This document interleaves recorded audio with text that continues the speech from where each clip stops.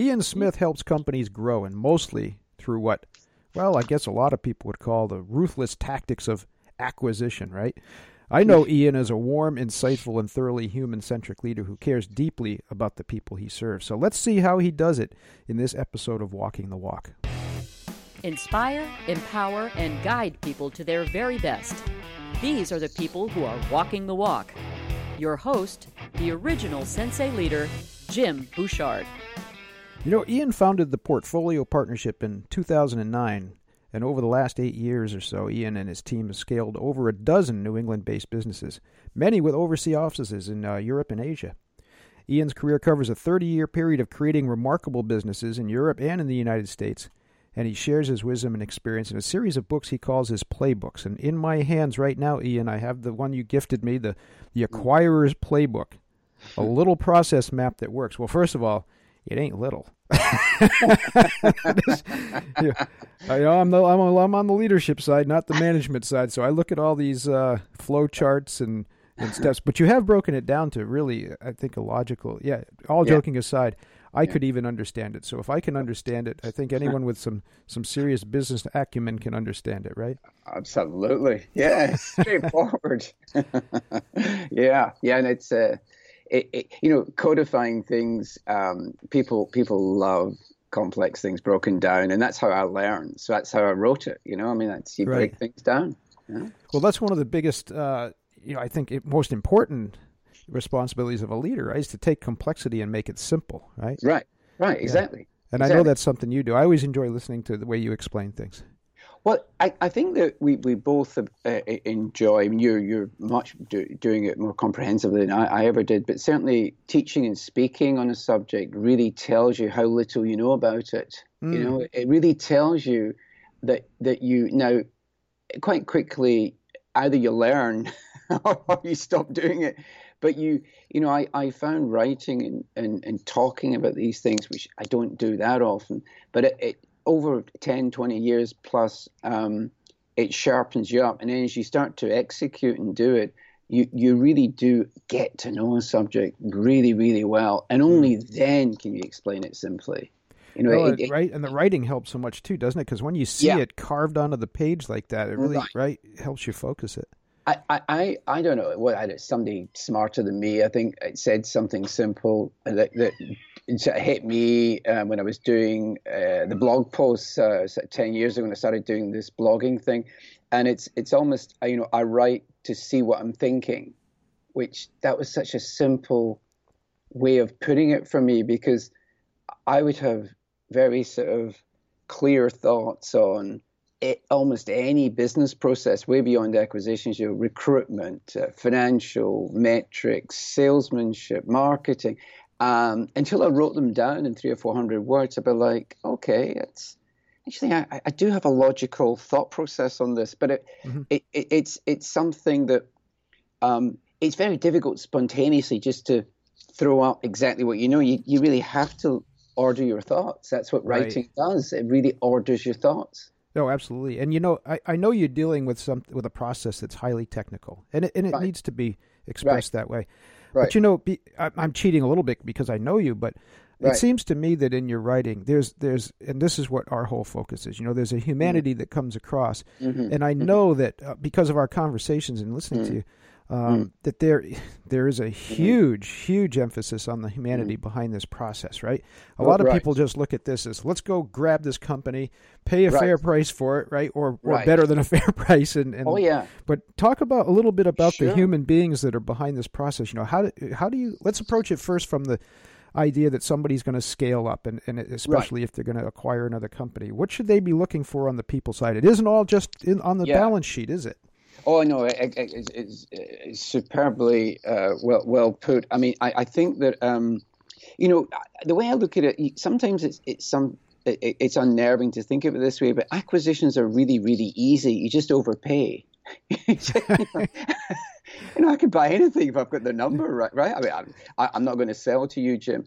Okay, you say, well, how about 50? You say, look, come on, I've been at this a long time. I'm not going to sell it for 50 million. All right. How about 85? Okay, where are we meeting for dinner? It's like, I mean, now, okay, not everyone's got a number, but I'm just saying right. that the difficult part of making acquisitions a success is the human part. That's the very essence of why you make them successful.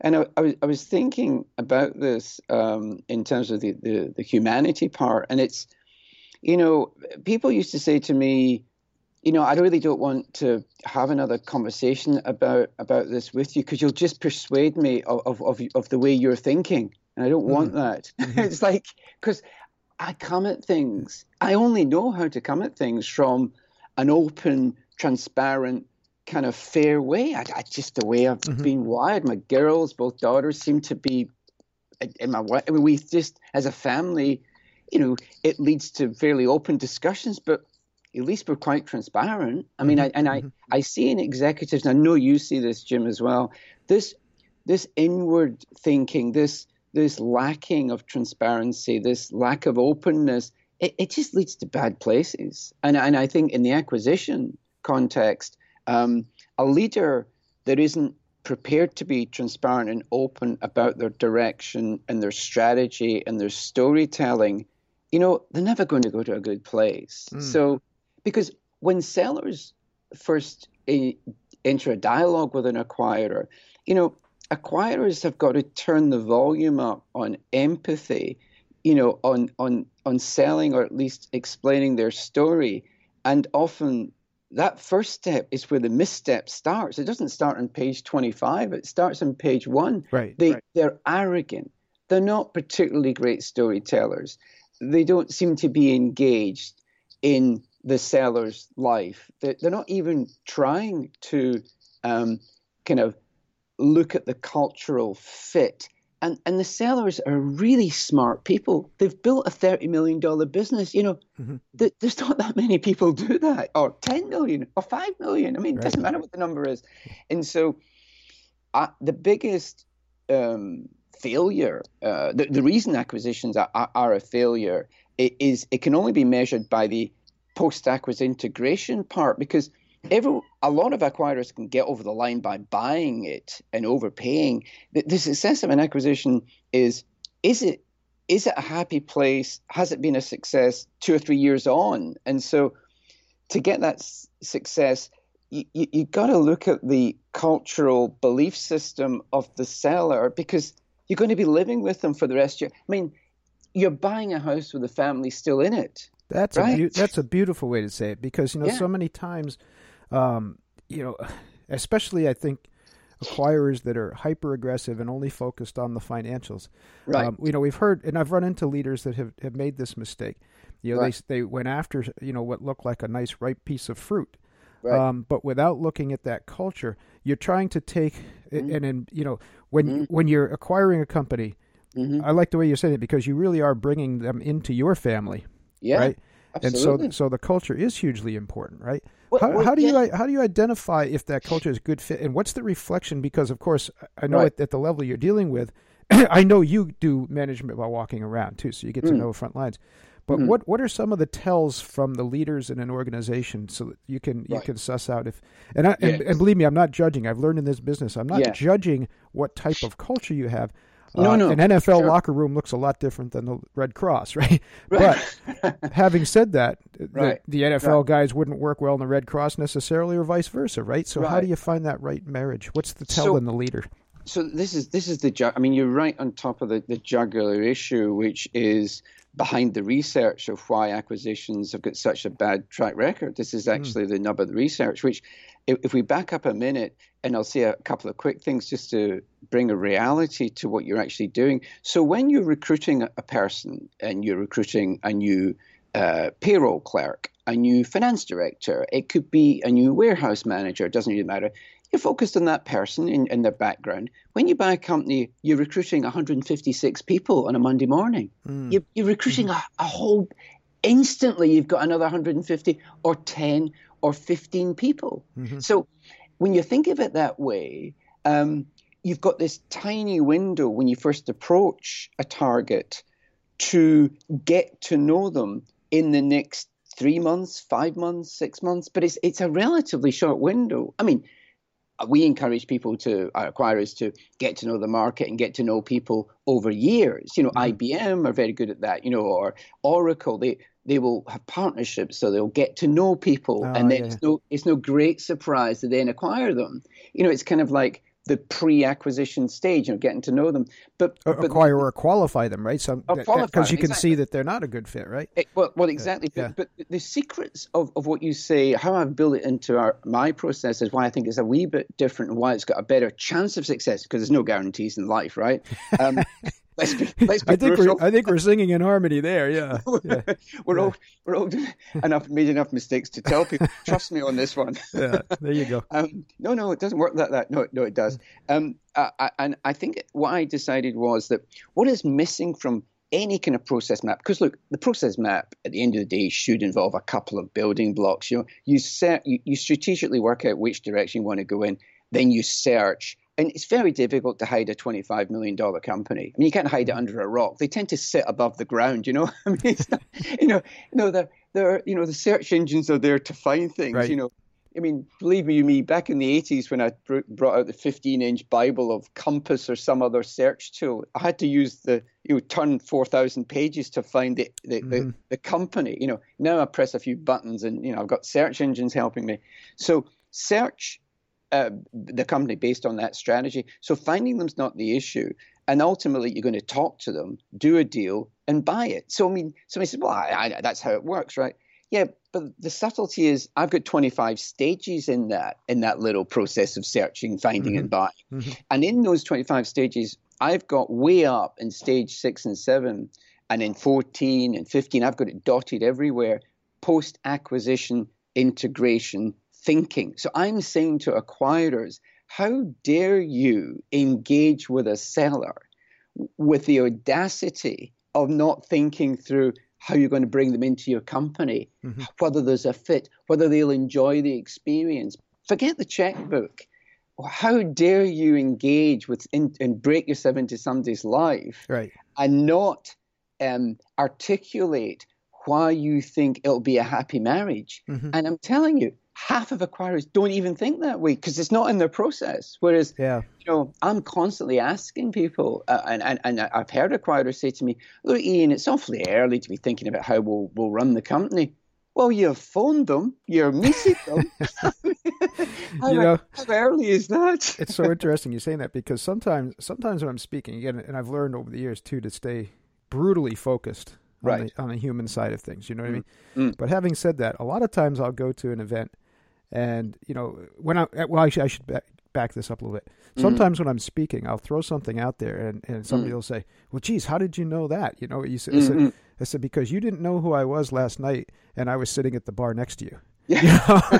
And they had no idea. They had no idea who I was. No idea. And so I'm just listening, right? I'm listening, and some of the things I'm listening, and I want to throw this at you and see, what your response is.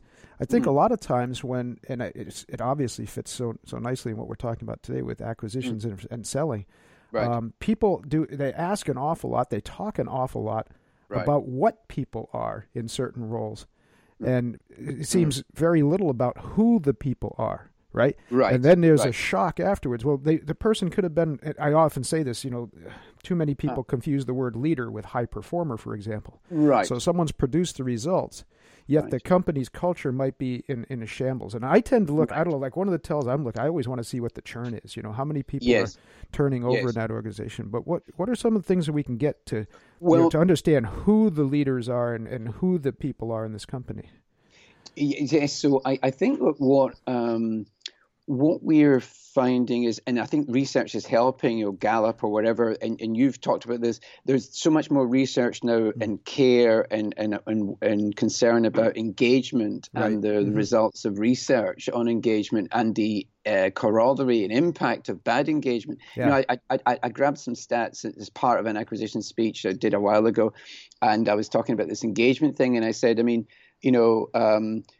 basically, 71% of American workers are kind of pissed off at work, right. you know, and hugely so, right? Exactly. Yeah. Hey, there's some good news here. Mm-hmm. You know, 29% are happy. And they were laughing. I said, no, there's even better good news. That's the best there is in the world. That's the biggest number. I mean, Iran is something like 12 or 6. Yeah. You know, the UK is about 25. You know, I mean, 29% is a good score. It's like, so I think when you look at leadership and identifying leaders, I mean, I'm just finishing off the integration of a French acquisition with a Massachusetts-based private group. It's a big private group. Mm-hmm. And you'd think the French language, I mean, it was a tough barrier. You know, there was a lot of English spoken, but, you know, the thing that really worked well in the integration phase and why it's working well is that we've got a culture in the acquirer. It's an ESOP, employee shared ownership, and it's their biggest genetic kind of piece is the relationships. They're a big fan of, it's all about relationships inside the company, no matter where you are in the company. And this target, despite the French language, were all about relationships. The owner of 721, who was a genius, very paternal, openness, trying to make people build on the relationships. So in fact, that shone through in meeting after meeting after meeting. And so, you know, and then if you take the opposite of that, an advertising agency in New York having to expand into the software world by buying companies with Java developers in them, well, right. you just feel the immiscible liquids there. You just know that's going to be tears before bedtime. You know, you can feel it. Yeah. And it is I'm a big fan of the concept that there's no bad or good employees. There's just good and bad fits. It's all about fit. You know, of course, there's some bad apples. Sure, who's kidding who? But I'm just saying norm. I think, and it's the same. Yeah, in general. Yeah. And I think if people would, and the research backs this up, if acquirers would just factor in the fit piece, strategy, yes, it has to be the right strategic fit to expand in that aerospace market or that, you know, high tech semiconductor manufacturing. I mean, why, you know, you're not going to buy a pizza chain, right? So the strategic imperative is there, and you have to be ready for the financial performance. You don't really, unless you're really good at them, I wouldn't recommend turnarounds. You know, buying a company cheap could be the most expensive thing. It's hard to fix bad. Oh, well, I mean, the post-acquisition costs are horrendous. Yeah. Some things are better left to die. There's some specialists that are good at it. Good luck to them. But the third thing is cultural and belief systems, which, if you think about it, that latter part is the biggest underpinning factor for the integration success. Because if you don't have that, you can have all the processes in the world, and we've got some great integration processes by department of things you should be worrying about, right? But if the fit isn't there, people can game the system. You know, that's really the thing, isn't it? And too often, I think people forget it's people that are running these processes. You know, so if the people are, But I don't want to lose sight of this. You said something, and you know what? I got to do a commercial for you first, though.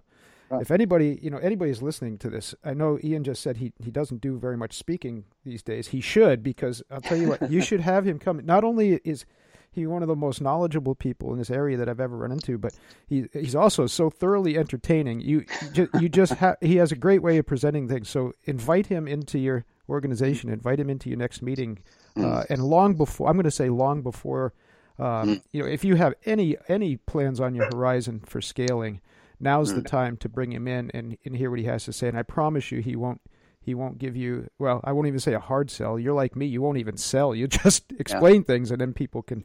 But let's get back to this thing about the bad fit. One of the things we've been working on a lot lately is organizations that want us to help them overcome a resistance to change. And when I first started hearing this, I said, well, why do you want to overcome the resistance? I said, if people have concerns and they're sharing them with you, that's a positive. It's sort of like what you just said with that data, about engagement. If people are willing to talk, that's a good thing. Let's address their concerns early. Let's get them involved. Let's get all levels involved early and often, and then it'll ease the transition. It's but don't overcome the resistance. So I think sometimes when you see employees, the employees on the front lines look like bad employees. I'm going to look first at the leadership, because I believe what you're saying. Look at the recent events at Wells Fargo, for example. Were those all rotten people, or were they good people put in a really rotten circumstance? Right? Absolutely. Yeah. So, I think responsibility. I immediately go, when someone leaves the company, it's my fault, not theirs. I mean, I've always believed it's a good first place to look anyway, isn't it? To start with, that's right. In terms of the kind of discovery phase of solving the problem, I always start with that part. Now, the diagnostic phase, maybe, okay, it wasn't my fault. I mean, because when I look at the detail, but I think that's right. The kind of leadership gap is evident prior to acquirers going on the acquisition trail. They just take it with them on the acquisition trail. I mean, it's not like if they suddenly discovered that they're not very good at leadership when they're buying another company, and that's why I also say acquisitions are for operators, meaning, I was in investment banking for a while, and I worked very, very hard to make sure that the process and the meetings would end up in a place where people joined the company in a good frame of mind, because the problem with people can pretend to be in a good frame of mind, and they'll get even after the deal, which is the worst thing, because they've got the money. Yeah. I mean, they might be on an earn-out, they may be on extra money later, but they've probably got the barrel load of the money, so they're like, who cares? And I think that's where, again, the human side of things with acquisitions, it could be any project. It doesn't have to be an acquisition, but one of the very basic lessons I learned through interaction, because interaction in an acquisition, it really should be framed as a negotiation. I mean, you're almost negotiating when in the calendar you're going to meet. I mean, everything's a negotiation in that sense, in a nice way. It's not just a pricing meeting where you're negotiating. Right. You're negotiating information, facts, clarity, your constant character. It's always, you're kind of, it's a little dance. But one of the secrets I learned early, which is disarming in these quite intense conversations, because trust is the thing you're trying to get a real grip on and be natural, right? You're just trying to get that trust. Is people often deliver a message, and the instinctive reaction sometimes, especially when you're tense, is to have an anger of an angry reaction. It's almost like, what do you mean? Instead of instinctively taking a step back and asking why. Ask the question of, so why do you believe that? Just help me understand why you believe that. And when they actually do that, sometimes, number one, they're flawed, and therefore you can unpack that. Number two, they might have a phenomenal insight, in which case you're wrong, they're right, but now you understand why. And in negotiations with acquisitions, that skill set is highly intensified. So if you're not good at it in an HR sense inside your own company with regular meetings, you're going to be atrocious on the acquisition show, because the lights and camera are on. It's a much more intense. So I learned some of those skills in the most horrendous stage, which was there was no safety net. Right. It was tightrope walking without a safety net, which is dangerous. But if you get good at it, it's okay. So I think that human part keeps coming back again and again. Do you really? Warren Buffett was famously said that he knew more about the targets than he knew about themselves by the time he got into detailed negotiation, and that's not a bad mindset to adopt that workload, because number one, it's very flattering. Yeah. I mean, if you tell me, that you've looked at the Portfolio Partnerships website and the team, and you're very impressed by last week's press release of the acquisition in France, I'm like, okay, this guy's doing some homework. Right. And I think that's, I've always prepared. It's a pain, it's an asset, whatever, but I've always over-prepared. No, that's perfect. Of course, that's the mentality we're always talking about around here with the black belt mentality, right? Yeah. Warren Buffett's a good example, though, too, because talk about a great example of a human-centric leader. You put the mythology aside, and I've heard him talk about this, where you know, a lot of times when he's assessing investments, when he's assessing where is he going to put his, well, it's not just his money, his clients' money, right? You know, he does look at the character of leadership. That's very important, and he's been burned very few times. You know, he has. That's right. But I mean, obviously, we're all going to get burned sometimes.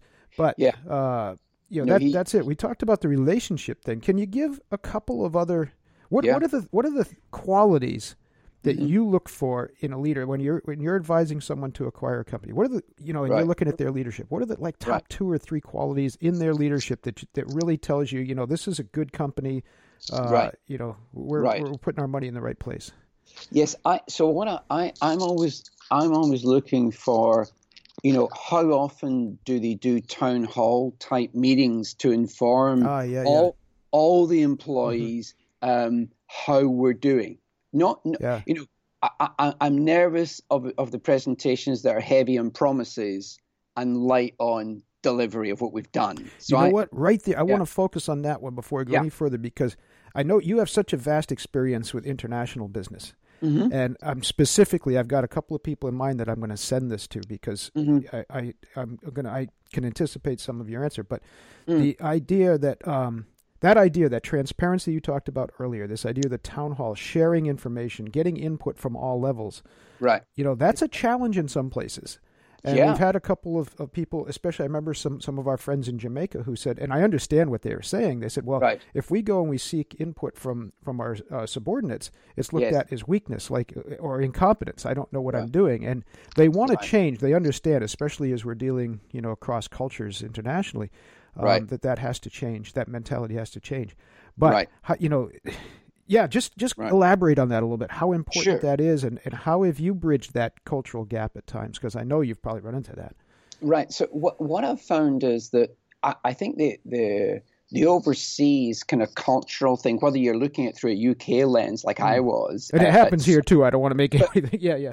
That's right. Or you're looking at it from an American lens, which I do now as well. So whatever lens you're looking at, first thing I might surprise you by saying is that the cultural gap across countries is overdone.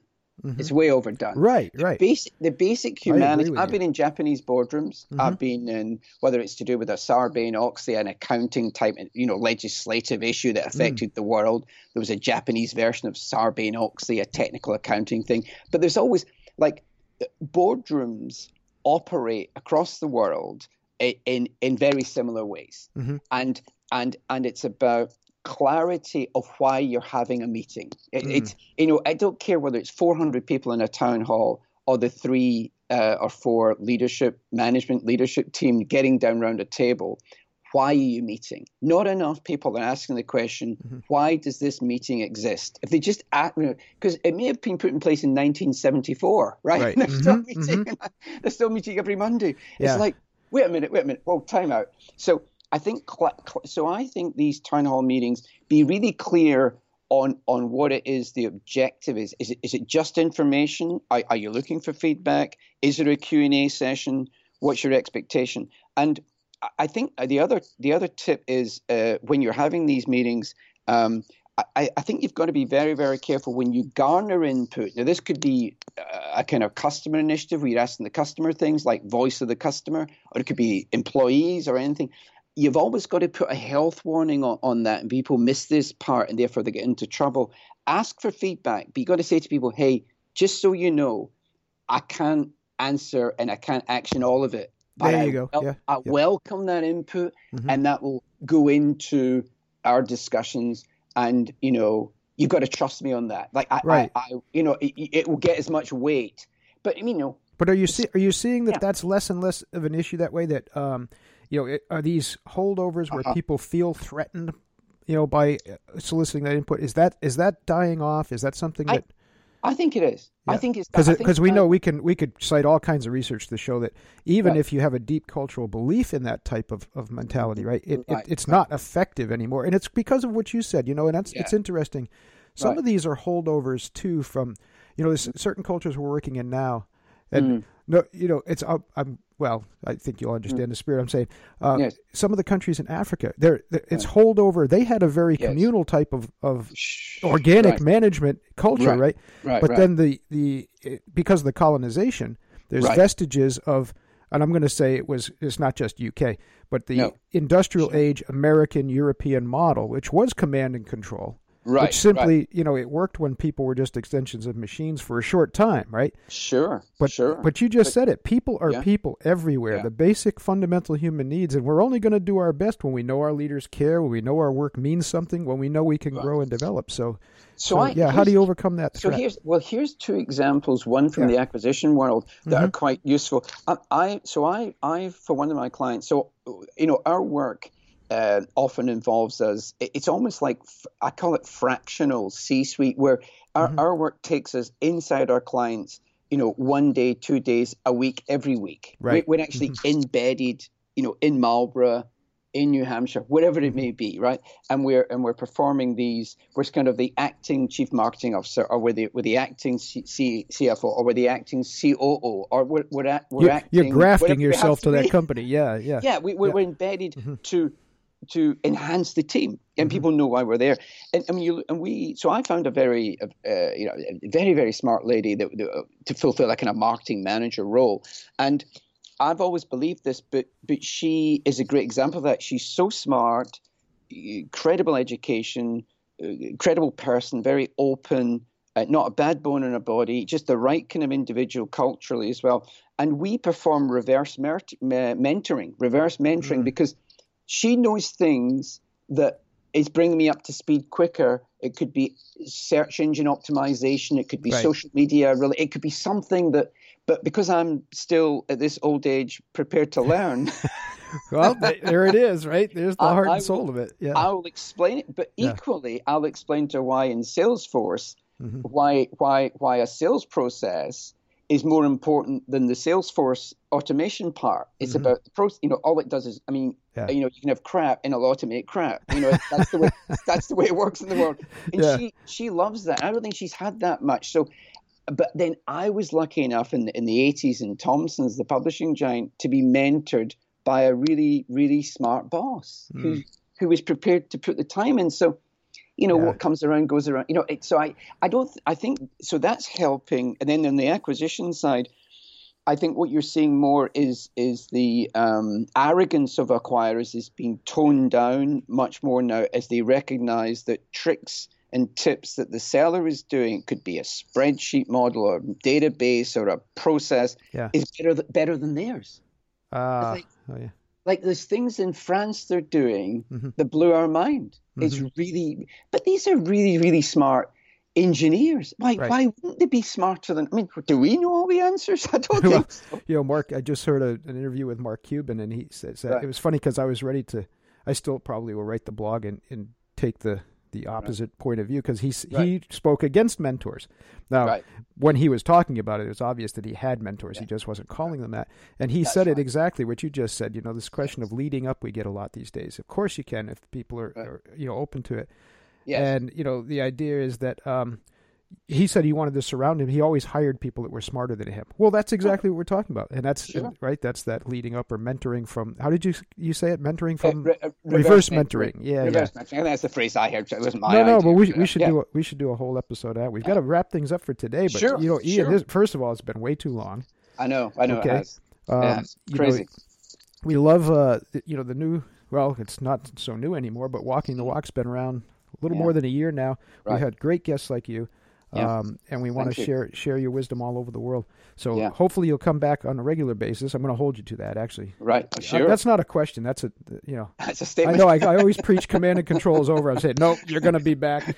That's it. You're the boss. Look, I'm still a badass, right? That's right. Whatever you say. I'm a baddie. I can't get rid of that. But anyway, and I'm going to say again, from the heart, anyone who's listening today, yes, and you want to know not just about the mergers and acquisitions. Ian has such a just a broad scope of knowledge when it comes to business and leadership and management. So have him come to your organization and have him give a talk. And again, I'll promise he won't do the hard sell on you. You'll get great information, and then if you want to do business with him, well, there you go. Yeah. That'll happen organically. Yeah, no, and email, whatever whatever the way you want to reach out to me. But well, let's tell people how to get in touch with you, how to get to the website, how to get these great books. My email, because I can then I'm always literally checking it way too often. It's Ian, IAN, at TPP. That's Tommy Peter, TPPBoston.com. And the website's portfoliopartnership.com, right? That's right. And the books are available there and on Amazon and everywhere fine literature is available, right? That's right. Anywhere you want. There's a book section there which actually technologically links to a company called Amazon, which is amazing. And you'll see it right there. Ian Smith right next to Steinbeck. Absolutely. Well, Ian, thanks so much. Hang on for a minute afterwards, and there you go. Ian Smith, The Acquirer's Playbook, and lots of other great information for you. Thanks so much for being with us today. My pleasure. Keynotes, workshops, retreats, webinars, and ongoing training. Each program customized to your unique needs, interests, goals, and budget. Inspire, empower, and guide people to their very best. Learn more about Jim Bouchard and the Sensei Leader at thesenseileader.com.